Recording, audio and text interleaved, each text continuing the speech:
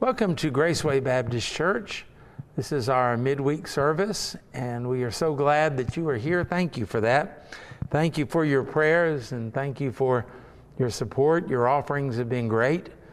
Thank you for watching and keeping up with things. Be sure and go to our website at gracewayokc.org, and there you can download the newsletter so you can be praying for people and praying about things. And as I've said for several weeks now, don't just pray the prayer list, that's important, but also pray for different events and different things that are going on in the church, even if you're not involved in them. It's a very good thing to do. So we're going back to Psalm 79. And in that, Asaph has written about the time when Jerusalem has been destroyed. The beautiful temple that was one of the wonders of the ancient world is a heap of rubble. Can you imagine what that must have been like to walk by that and to see it?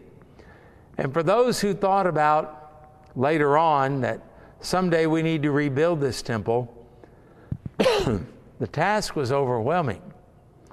In the book of Zechariah, you're familiar with the verse that says, "Not by might, not by power, but by my Spirit, saith the Lord."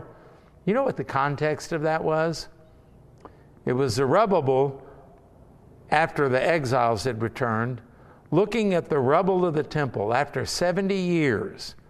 It was still overwhelming, because it says in those verses that this mountain shall be removed. What mountain? Well, it wasn't Mount Sinai or anything like that. It was the mountain of rubble from the temple.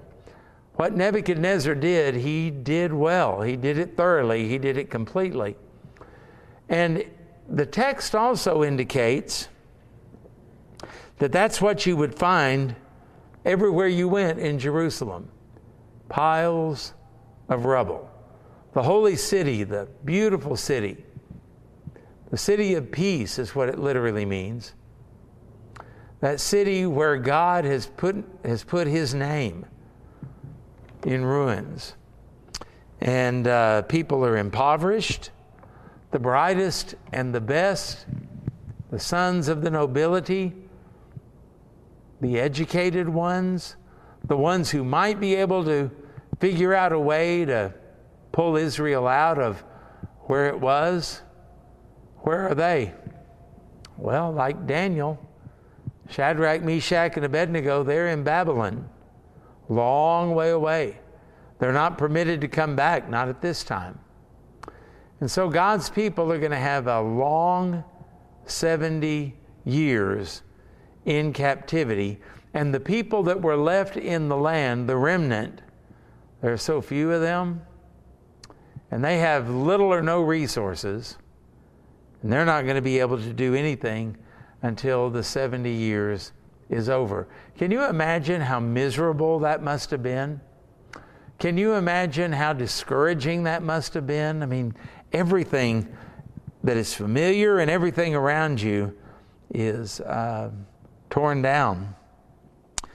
So we think about God works in His broken ones. So let's compare. What was Israel, particularly Judah? Let's talk about Judah, that southern kingdom. What were they like before the invasion and before the destruction and before the captivity? I don't know any other way to describe it except they were pretty arrogant. They had the idea that God would never let Jerusalem fall. After all, that's His city. They had the idea that God would never let the temple be destroyed. Therefore, Jerusalem and the kingdom of Judah would stand. After all, we have the temple. I mean, they could remember back when David brought the ark back from the Philistines. And do you remember that guy that when the ark started to fall off the cart, all he did was try to steady it, and he fell over dead? See, these Jews in Judah, they thought that, well, if Nebuchadnezzar does come, the moment he steps into the temple, he'll be dead. You ever read anything like that?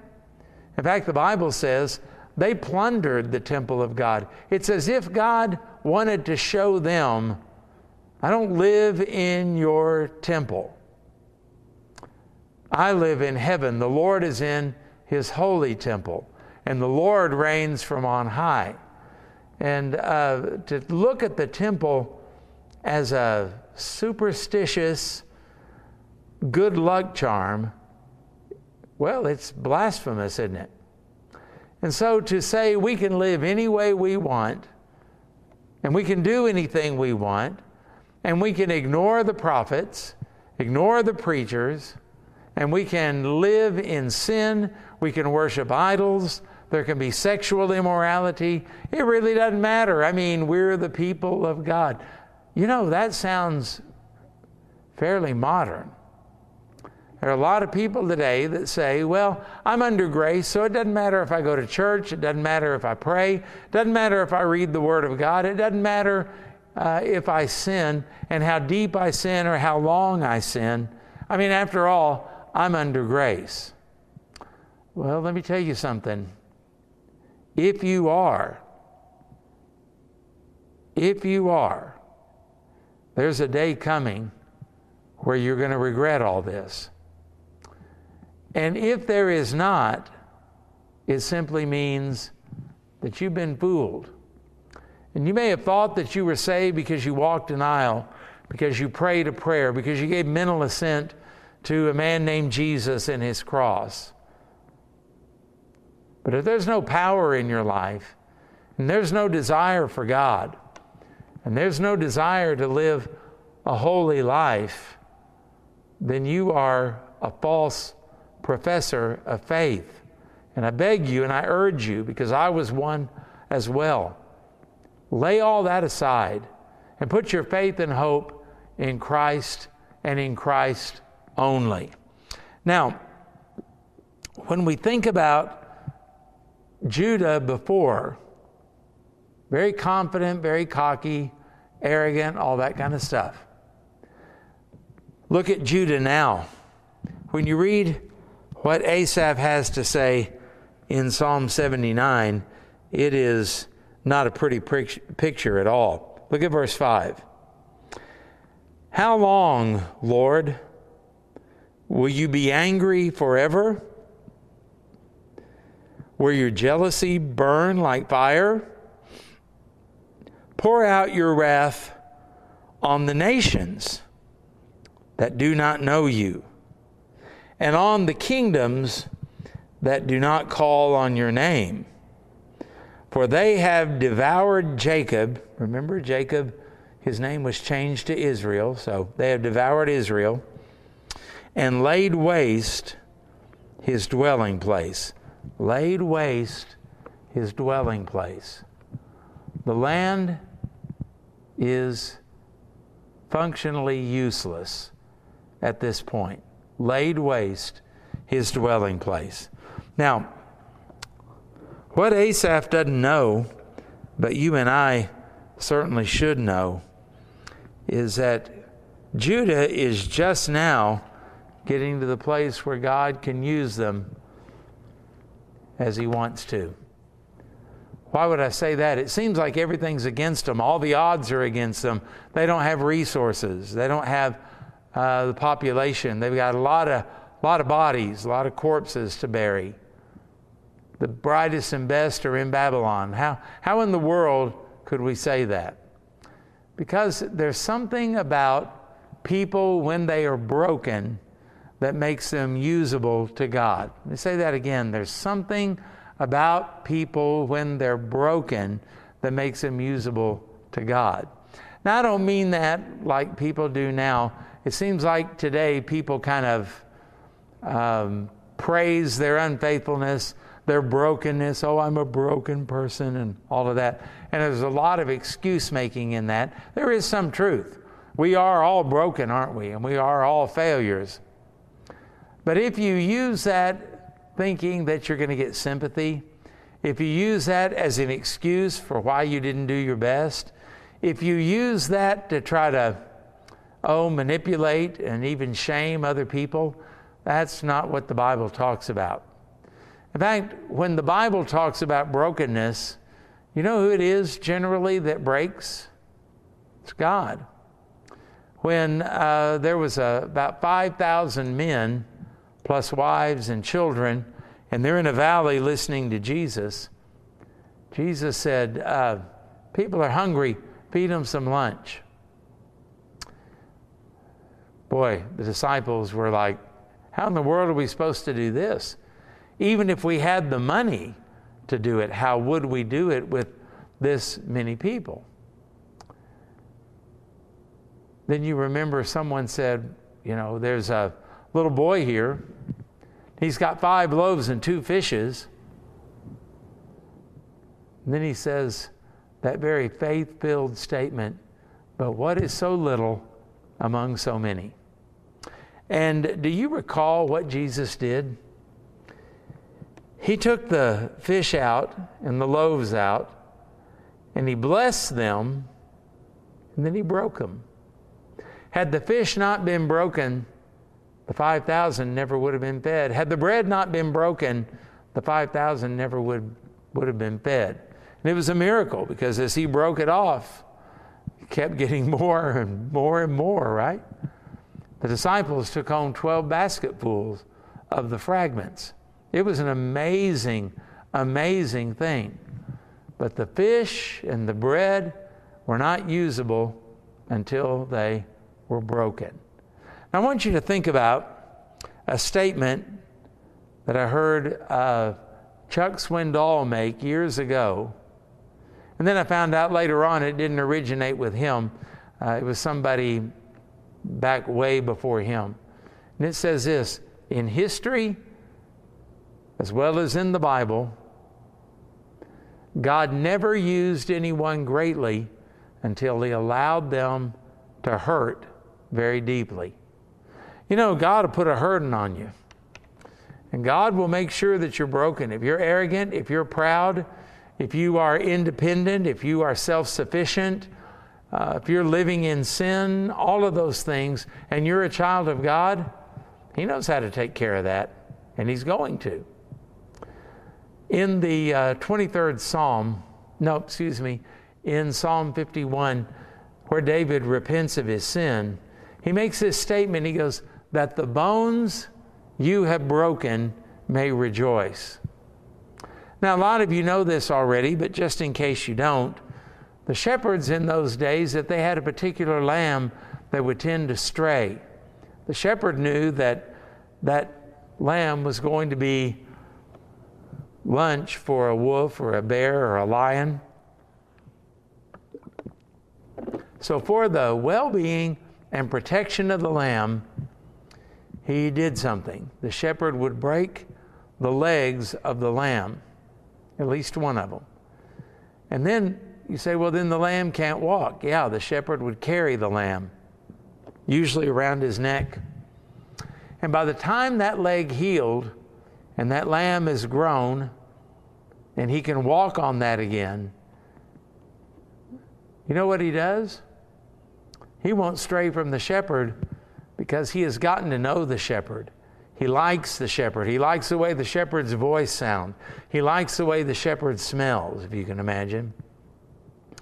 And so when he's put down on the ground, what does he do? He follows close to the shepherd, that the bones you have broken may rejoice.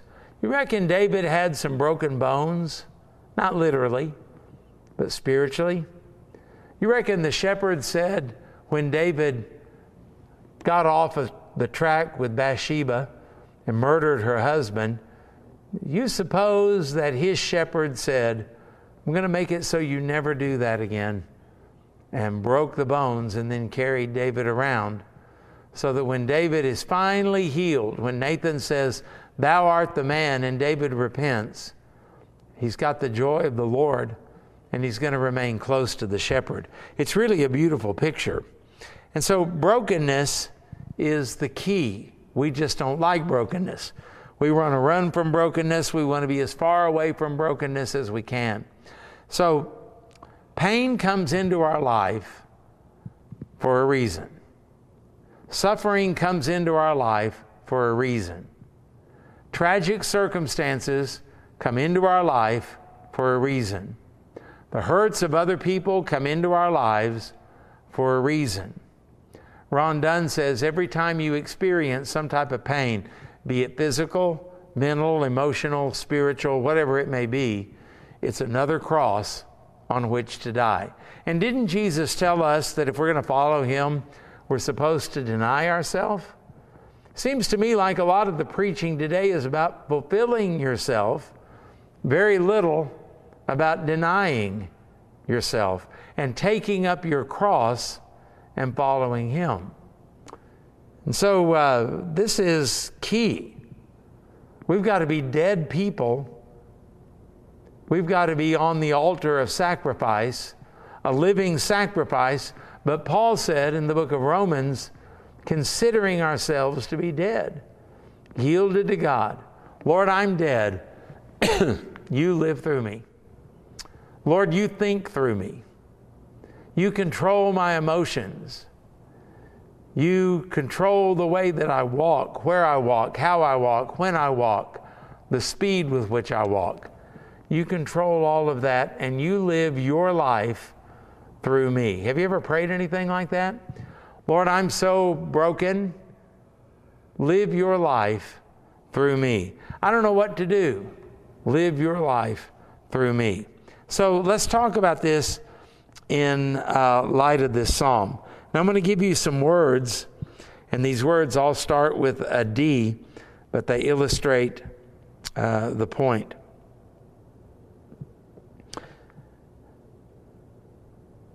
Number one would be desperation.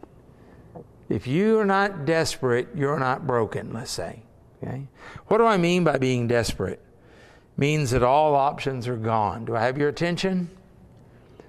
You say sometimes to God in church, oh, draw me close to you.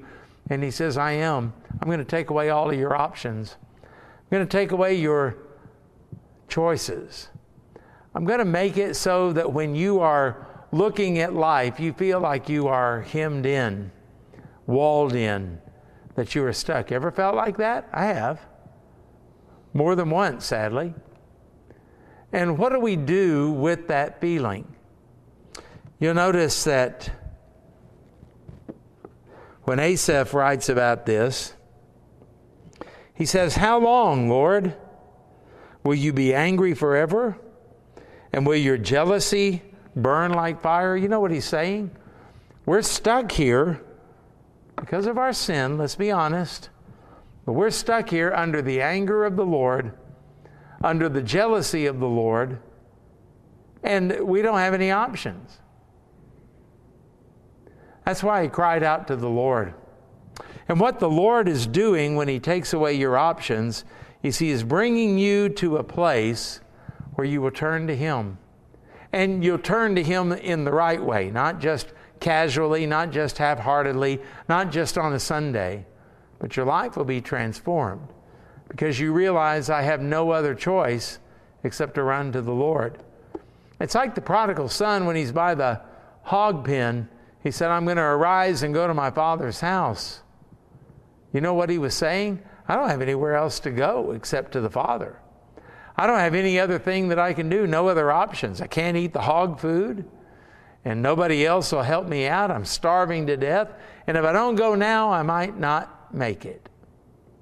So he gets up and he goes. And you know the rest of the story, how the Father received him and fed him and restored him and all of that. It's beautiful, beautiful picture.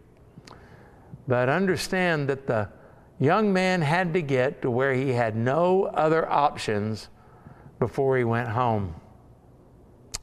Secondly, I want you to think about the word dilemma. Dilemma. The reason I chose that word is because you no longer have the answers. Boy, this is a dilemma. What do you do? I don't know. How do you handle this? I don't know. Where are you going to be tomorrow? I don't know. How long is this going to last? I don't know. Asaph says, pour out your wrath on the nations. that do not know you, and on the kingdoms that do not call your name. What does that have to do with dilemma?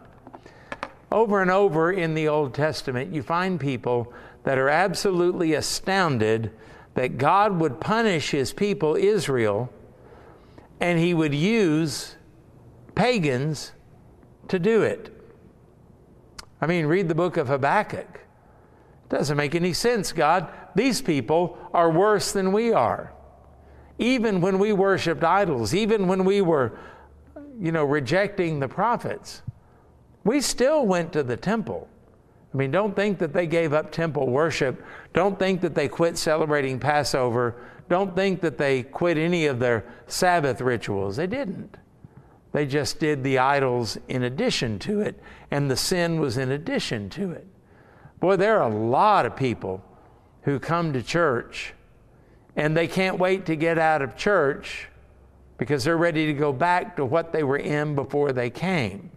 The pig returns to its pig pen, its mire, and the dog returns to its vomit. Isn't that what the scripture says? And you think about people that are just like the Jews in Judah. It's not that they've quit on God, but it is that they have added a whole lot of garbage, a whole lot of junk. Well, that made me think of Carl Kerrigan. A lot of that to their lives and to their religion. So God is second place. He's not primary. He told them in Exodus 20, you will have no other gods before me. Well, they had gods all over the place, and so they're claiming both. They pray to Baal, and they also pray to Yahweh. And God says, I'm warning you, I'm warning you, I'm warning you. And over for a long time he did. Now the day has finally come. Now here's the dilemma. Asaph, how does this look to you? Well, it looks like that God's people are being punished for idolatry, and the Babylonians are being rewarded for the same thing. It looks like God's people are paying a price for being unfaithful to God, and yet these other people that are all around us, they don't worship you. They've never called on your name. I mean, we may not have been all that we should be, but we were better than that. You're not really broken when you're thinking like that. When you're comparing yourself to other people and you're saying, well, at least I don't do what they do. At least I don't live like they live. At least my life makes more sense. At least I make better decisions than they do. You're not really broken. Therefore, you're not really usable. The dilemma is when you come to the place where you no longer have the answers. Now, what does that do for you? It ought to drive you to the Lord. Sometimes, sadly, God's people get to this place. Life doesn't make sense. They don't know what to do, so then they go looking for people to answer that. And there's no preacher, priest, rabbi, counselor, whatever you want to put in there, that's going to be able to give you the answers that the Lord can. This indeed is a dilemma. It's a paralyzing dilemma. Again, what are you going to do? I don't know. What's happening here? I don't know. Why did this happen? I don't know. It took them a while to figure all of that out. And so they're stuck. Number 3, the word dare comes to mind. Okay? What am I meaning by that? Meaning this. I'm daring you to face the facts as they really are. I'm daring you to look truthfully at your situation. You know, there are a lot of people that are caught in sin and they immediately have an alibi. They immediately have an excuse. Adam said, well, it's the woman that you made for me, right? Boy, we're good at that kind of stuff. It comes naturally from childhood. We do not want to be guilty. We've got an excuse. There's a reason why I said that. There's a reason why I did that. It basically boils down to this. You're never going to get anywhere with God as long as you say it wasn't my fault. There was a reason I did that. There are reasons I'm not faithful. There are reasons that I'm not what you want me to be, but it's not my fault. I dare you to look at everything honestly. You look in verse 7. Asaph said, "For they have devoured Jacob and laid waste his dwelling place." There's no point in pretending that everything's okay. There's no point in pretending that it's going to be fine in a day or two or a week or two or a month or two or a day or two. In fact, if you were to say, well, it's going to be about 70 years, it wasn't fine after the remnant came back. It took a while to build a wall under Nehemiah. It took a while, some 16 years to build the temple back. All of those kind of things that had to be corrected. It's going to be a long-term process, and the people, because of their sin and their lack of repentance toward God, they're to blame for all of this. So face the facts of the wreck that your life is, of the wreck that your family is in. Face the facts. You don't really get any help until you admit you have a need. And so whatever it might be in your finances, it might be in relationships. I mean, the Lord will tell you. But as long as you have an excuse, you're never going to really be used by God because you're not broken. Number 4, there's got to be divine intervention. If all I do is have a head-on collision with life, and now I'm broken from head to toe, if there's no one to fix me, what good did that do? How did that help? Well, Asaph knows that there is a God who has made a covenant with Israel, and he's going to keep that Israel. Divine intervention, this is the only hope. You're not broken until you come to the place where you see that Christ is your only hope. Asaph writes, "Remember former iniquities against us." Excuse me. Do not remember former iniquities against us, and let your tender mercies come speedily to meet us, for we have been brought very low. I guess the implication would be Asaph is saying, we're so low,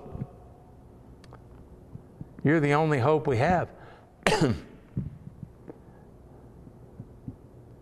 Pastor came into his office one time, and Secretary Mrs. Jones was sitting there, and he said, "Well, Mrs. Jones, the only thing left to do is pray." And she goes, "Oh, has it come to that?" Why do we act that way? Why do we act when we get to point number 4? Why do we act as though somehow if we get to the point where all we've got is God, we've lost? We've missed out on life.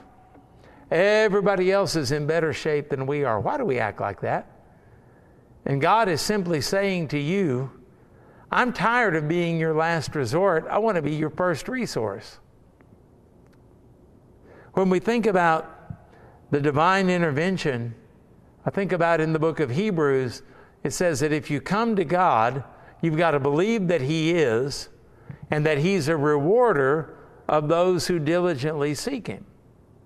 And then when you find out that God rewards you by giving you Himself, some of you got disappointed then. Some of you go, oh, all we get is God? And here you have the Creator of the universe, the all-powerful, almighty God. And yet you're disappointed that He is your defender, your shield, your protector, your provision.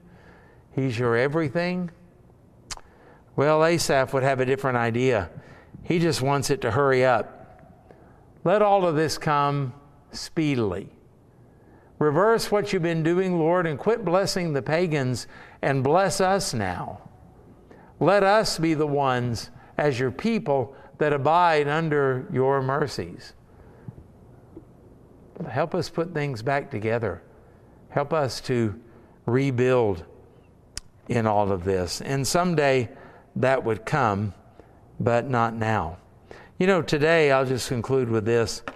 People say that you need to be woke. My answer to that would be no, you need to be broke. And it's only when you're broken that God can really use you, because in this, you have nowhere else to turn. And that's exactly where He wants you. So I hope that helps you to think a little bit. Quit running from brokenness. Quit misusing your brokenness. And when you are in a broken state, as we have defined it here, then turn to the Lord. He's the one who will fix your brokenness, and I'm glad that He does. Father, take this message and take the things that we need to know and drive them deep into our mind, deep into our heart, so that we understand brokenness for us is more of a blessing than we ever thought. In Jesus' name we pray. Amen. Thank you so much for taking time to listen to this. Pray for one another, pray for the church, and we'll look forward to seeing you on Sunday morning. God bless you.